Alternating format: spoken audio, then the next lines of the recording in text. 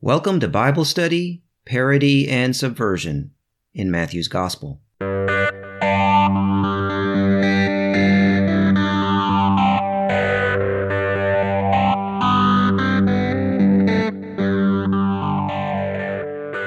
have finally arrived after 2 years at the last regular episode of this podcast series, the final passages of Matthew about the resurrection of Jesus. I'm going to work on some bonus episodes that will take some time to get up, but this is the final regular episode. Thanks to all of you who have listened to all of these episodes and who have supported this podcast in the many ways that you have done that. In this final section of the story, Matthew brings us to the other side of Jesus' martyrdom, the resurrection.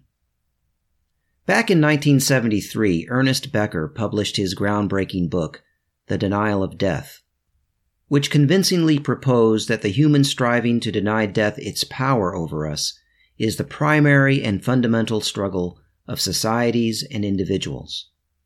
The gospel story, as told in Matthew, ends by addressing this primal struggle. Some scholars have suggested that this primal struggle against death was embedded in the purity codes of ancient Israel, and that death was the ultimate impurity and was, in fact, the organizing principle of the purity code. Matthew Thiessen, in his 2020 book, Jesus and the Forces of Death, convincingly argues that the Gospels portray Jesus consistently and successfully fighting the ultimate ritual impurity, the impurity of death, and that the resurrection is the ultimate triumph over this impurity. Death and the fear of death have also been said to be the ultimate weapons of empire and domination systems. For these reasons, the New Testament writers rejoiced in the resurrection of Jesus as the victory over death. In 1 Corinthians 15:55, Paul exclaims, "O death, where is your victory? O death, where is your sting?" The closing chapters of the book of Revelation speak of death and Hades being thrown into a lake of fire. Then Revelation 21:4 declares, "He will wipe away every tear from their eyes, and death shall be no more. Neither shall there be mourning, nor crying, nor pain any more, for the former things have passed away." In this hope, in this faith, Jesus has called his disciples in Matthew to take up their crosses, because in this way they overcome the ultimate weapon of the empire and of the ruling classes. Through taking up the cross, they overcome the fear of death, and through resurrection, they will overcome death itself. And so Jesus says, "Whoever loses their life for my sake will find it." Resurrection is the defeat of empire, the coming of the human one.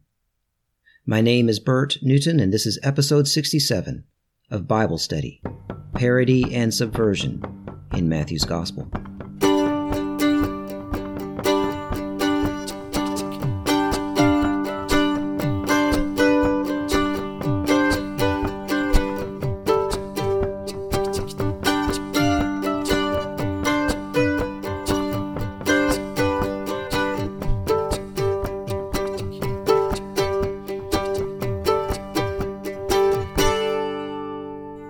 We begin with a couple of verses that close out the scene at the cross and transition us to the scene at the tomb.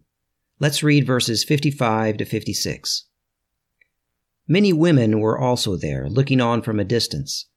They had followed Jesus from Galilee and had provided for him. Among them were Mary Magdalene, Mary the mother of James and Joseph, and the mother of the sons of Zebedee. In the last episode, we saw at the cross that Jesus was abandoned by the male disciples, the crowd, and even God. But now we find that the women are still there, albeit at a distance, but the women have not abandoned Jesus. These women, who have largely been left out of the gospel narrative, will suddenly be very prominent for the remainder of it. The NRSV says that the women provided for Jesus. I'm not sure why the NRSV translates it this way. It seems to be influenced by a similar passage in Luke 8 that says that some women supported Jesus out of their means, but Matthew isn't saying that. The Greek word being used here is diakoneo, which generally means to serve. It is the word from which we derive deacon. In the Gospel of Matthew, it is used to describe the activity of Jesus angels, women, and hypothetical ideal disciples, the ones in the parable of the sheep and the goats, but never of actual male disciples. Jesus said it was the reason that he came, to serve. So it became so important a word in the early church that the deacon became a recognized office in the church, as the church became hierarchical. Diakoneo can also be translated minister. So the women ministered to Jesus. They are ministers. Although, of course, we need to remember that whatever a minister might mean, it did not have the religious connotations back then that it does today, because religion was not a separate thing in antiquity. Perhaps we might think of them as government ministers in the new society. In the U.S., we tend to call them secretaries, such as the Secretary of State, the Secretary of Labor, and so forth. But of course, that has hierarchical implications, so that translation isn't really sufficient either. The point is that they were playing an important role that only Jesus, angels, and ideal disciples played. It's interesting that the mother of Zebedee's brothers is among them. She asked that her sons be seated at his right and his left when he came into his kingdom. Jesus responded by referring to his crucifixion, where there were two people on his right and left, same exact language. But the sons fled the crucifixion with the other male disciples. It was their mother who stayed with Jesus. A little ironic. Let's read verses 57 to 61. When it was evening, there came a rich man from Arimathea named Joseph, who was also a disciple of Jesus. He went to Pilate and asked for the body of Jesus. Then Pilate ordered it to be given to him. So Joseph took the body and wrapped it in a clean linen cloth and laid it in his own tomb, which he had hewn in the rock. He then rolled a great stone to the door of the tomb and went away. Mary Magdalene and the other Mary were there, sitting opposite the tomb. Here we find out that a rich man can be a disciple of Jesus. The last time that we encountered a rich man, that rich man was unable to follow Jesus because he would not sell all that he had and distribute the proceeds to the poor. But if we remember that scene, Jesus did not require that of him at first. He told him only to follow some basic laws. It was only when the man pressed Jesus for more that Jesus said, "If you wish to be perfect or complete, go sell your possessions and give the money to the poor, and you will have treasure in heaven. Then come follow me." But here we find that someone doesn't have to be perfect or complete to be a disciple. Someone can perhaps have a slower process than immediately liquidating assets to distribute the money to the poor. Yet what he does here takes courage. Warren Carter puts it this way: guilt by association, presumably one of the reasons the 11 fled, could bring about his own execution. His actions as a wealthy person of some social standing in providing a decent burial for a marginalized, crucified criminal is certainly unusual. Now, his wealth and social standing make it less risky for him than perhaps the peasant followers of Jesus, but it is still risky. He could have been arrested himself, perhaps executed. He has leveraged his privilege, taking a risk, probably losing some honor in the process, to give Jesus an honorable burial. And then this rich man goes away, but 2 women remain. They are still with Jesus. Perhaps, unlike all the male disciples, they listened with ears to hear and are awaiting the resurrection. Let's continue with verses 62 to 66. The next day, that is, after the day of preparation, the chief priests and the Pharisees gathered before Pilate and said, "Sir, we remember what that impostor said while he was still alive. After 3 days I will rise again. Therefore command the tomb to be made secure until the 3rd day, otherwise his disciples may go and steal him away and tell the people he has been raised from the dead, and the last deception would be worse than the first." Pilate said to them, "You have a guard of soldiers. Go make it as secure as you can." So they went with the guard and made the tomb secure by sealing the stone. The members of the Sanhedrin are afraid of a deception because that's what they would do. Remember, this is the body of leaders who circumvented the law to hold a kangaroo court where they looked not for the truth, but for false witnesses. They bribed one of the followers of Jesus and manipulated the crowd. They are dishonest, so they figure that the disciples of Jesus will be dishonest as well. Ironically, they set up a situation in which the resurrection will be that much harder to deny because it will happen with a sealed tomb and a guard of soldiers. Let's continue with chapter 28, verses 1 to 10. After the Sabbath, as the first day of the week was dawning, Mary Magdalene and the other Mary went to see the tomb. And suddenly there was a great earthquake, for an angel of the Lord descending from heaven came and rolled back the stone and sat on it. His appearance was like lightning, and his clothes white as snow. For fear of him the guards shook and became like dead men. But the angel said to the women, "Do not be afraid. I know that you are looking for Jesus who was crucified. He is not here, for he has been raised as he said. Come see the place where he lay. Then go quickly and tell his disciples, he has been raised from the dead, and indeed is going ahead of you to Galilee. There you will see him. This is my message for you."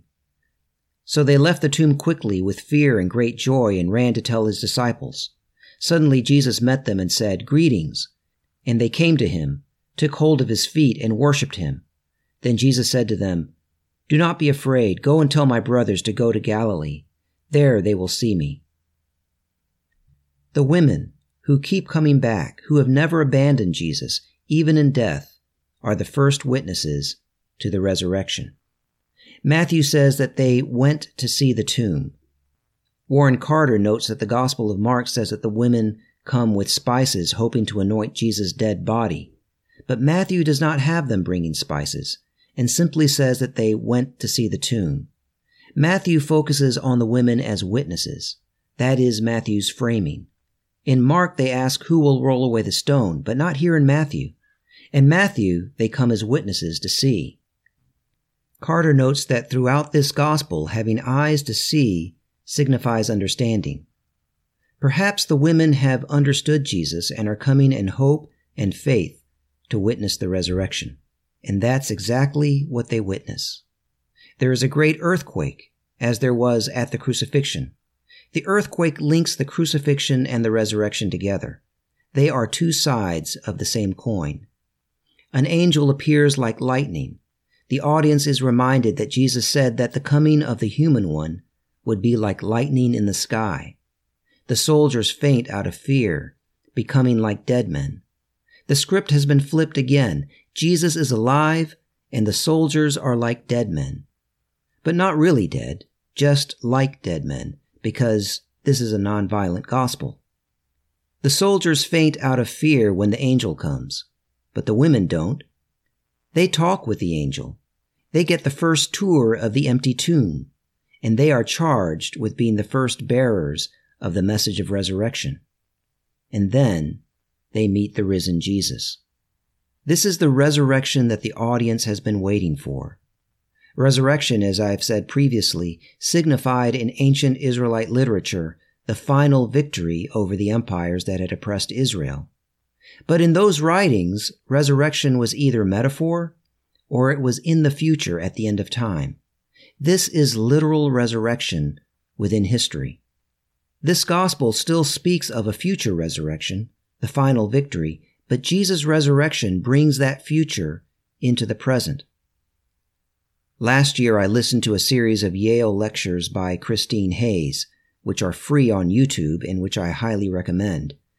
She suggested that the prophetic books prior to the apocalyptic period looked for hope within history, but as time went on and Israel continued to be oppressed by one empire after another, the apocalyptic writers began to place hope in a future beyond history, in a final resurrection. I'm not fully in agreement with her on that, if I understand her correctly. I think that the apocalyptic texts are more hopeful and were relevant to their original audiences, times, and circumstances. But in general, she makes a good point. And that's what makes the gospel story so interesting. It comes out of that milieu. And yet, it doesn't put off all hope to a future resurrection. Rather, it tells a story of the future breaking into the present through the resurrection of Jesus. Let's continue with verses 11 to 15. While they were going, some of the guard went into the city and told the chief priests everything that had happened. After the priests had assembled with the elders, they devised a plan to give a large sum of money to the soldiers, telling them, "You must say, 'His disciples came by night and stole him away while we were asleep.' If this comes to the governor's ears, we will satisfy him and keep you out of trouble." So they took the money and did as they were directed, and this story is still told among the Jews to this day. We shouldn't understand the term Jews in this passage to refer to all people who today we would call Jews. This is a reference to those whose allegiance was to the political establishment in Israel that collaborated with Rome during the time of Jesus, and that at the time of the writing of Matthew may still have been trying to work things out with the powers of the empire and were continuing to practice a politics of hierarchy and power. So the Sanhedrin bribes the soldiers just as they bribed Judas. As Carter observes, they try to buy off the resurrection. They have no interest in the truth. They merely want to stop the idea of resurrection. The news of this resurrection is dangerous to them. It will give the people hope and faith that is beyond their control. This is comical in a way. The thing that they were supposedly afraid of, that the disciples would steal the body, becomes the story they deceptively tell. And the story they have devised is not even a good one. If the soldiers were asleep, then how do they know the disciples stole the body? And how could the disciples not wake them up while rolling away a sealed stone? Just how soundly do these soldiers sleep? Let's continue with verses 16 to 20. Now the 11 disciples went to Galilee, to the mountain to which Jesus had directed them. When they saw him, they worshipped him, but some doubted. And Jesus came to them and said, "All authority in heaven and on earth has been given to me. Go therefore and make disciples of all nations, baptizing them in the name of the Father, and of the Son, and of the Holy Spirit, and teaching them to obey everything that I have commanded you. And remember, I am with you always, to the end of the age." The story ends in Galilee where it began. It has come full circle. This passion narrative has involved elements that occurred in the opening chapters of the story, such as an angel and a dream by Pilate's wife and the title King of the Jews. These were all things that were in the opening chapters of Matthew. And now it takes us back to Galilee, to an unnamed mountain. Jesus taught and healed people and was transfigured on unnamed mountains in Galilee. And now this is the sort of place where he gives his final commission to his disciples. And the last word that we get regarding these disciples is that some of them doubted. That is the last thing the narrator says about them, that some of them doubted. This is not a gospel of simple platitudes. Nothing is easy. Even after all they've been through, or maybe because of all they've been through, some of the disciples have a hard time believing. But they are gathered on this unnamed mountain. It's not Mount Zion, which is Jerusalem. It's not Mount Olympus, where the Roman gods live. Nor is it the 7 hills of Rome. It is a no-name mountain in backwater Galilee. That's where Jesus gives the Great Commission to his disciples to take the movement transnational. Go therefore and make disciples of all nations. Carter compares this commission to the declarations of Rome's mission to militarily dominate the world, a mission which was declared on coins and monuments, at festivals, by poets and historians. For example, Romulus, one of the mythical brothers who was said to have founded Rome, declared, "Go and declare to the Romans the will of heaven, that my Rome shall be the capital of the world. So let them cherish the art of war, and let them know and teach their children that no human strength can resist Roman arms." In contrast, Jesus' commission is not about war and domination. It is about spreading the message of God's new society that he taught them, the message about a new society of justice and mercy. It is about teaching people and making all the nations disciples of this teaching, and baptizing people from all the nations, giving them citizenship in the new society, under the name of the one Father that supplants and replaces all earthly fathers, and of the Son who was crucified by the empire and overcame it through resurrection, and of the Spirit which Rome drove out of him, but which has been revived with him, a spirit which has known marginalization and suffering unto death, so that in that knowing it will make the first last and the last first, so that the whole world will be healed. Jesus' Great Commission is nonviolent and is embedded in his life, his teaching, his crucifixion and resurrection. It is embedded in the life of a peasant king who came to serve, who was tortured and executed by the empire, and who rose from the dead in nonviolent victory over the empire. The human one has come so that the humanity of the whole world can be healed. And thus concludes the Gospel of Matthew. My name is Bert Newton. The music for this episode has been provided by Bob Nolte and David Martin. Please spread the word about this podcast. It will remain up for quite a while. And give us ratings and reviews that will draw others to it. While this is the last regular episode of this series, we may be adding special episodes from time to time. Thank you to everyone who has supported this podcast in all the ways that you have supported it. Questions and comments can be sent to subversivewisdom@gmail.com. This has been episode 67 of Bible Study, Parody and Subversion in Matthew's Gospel.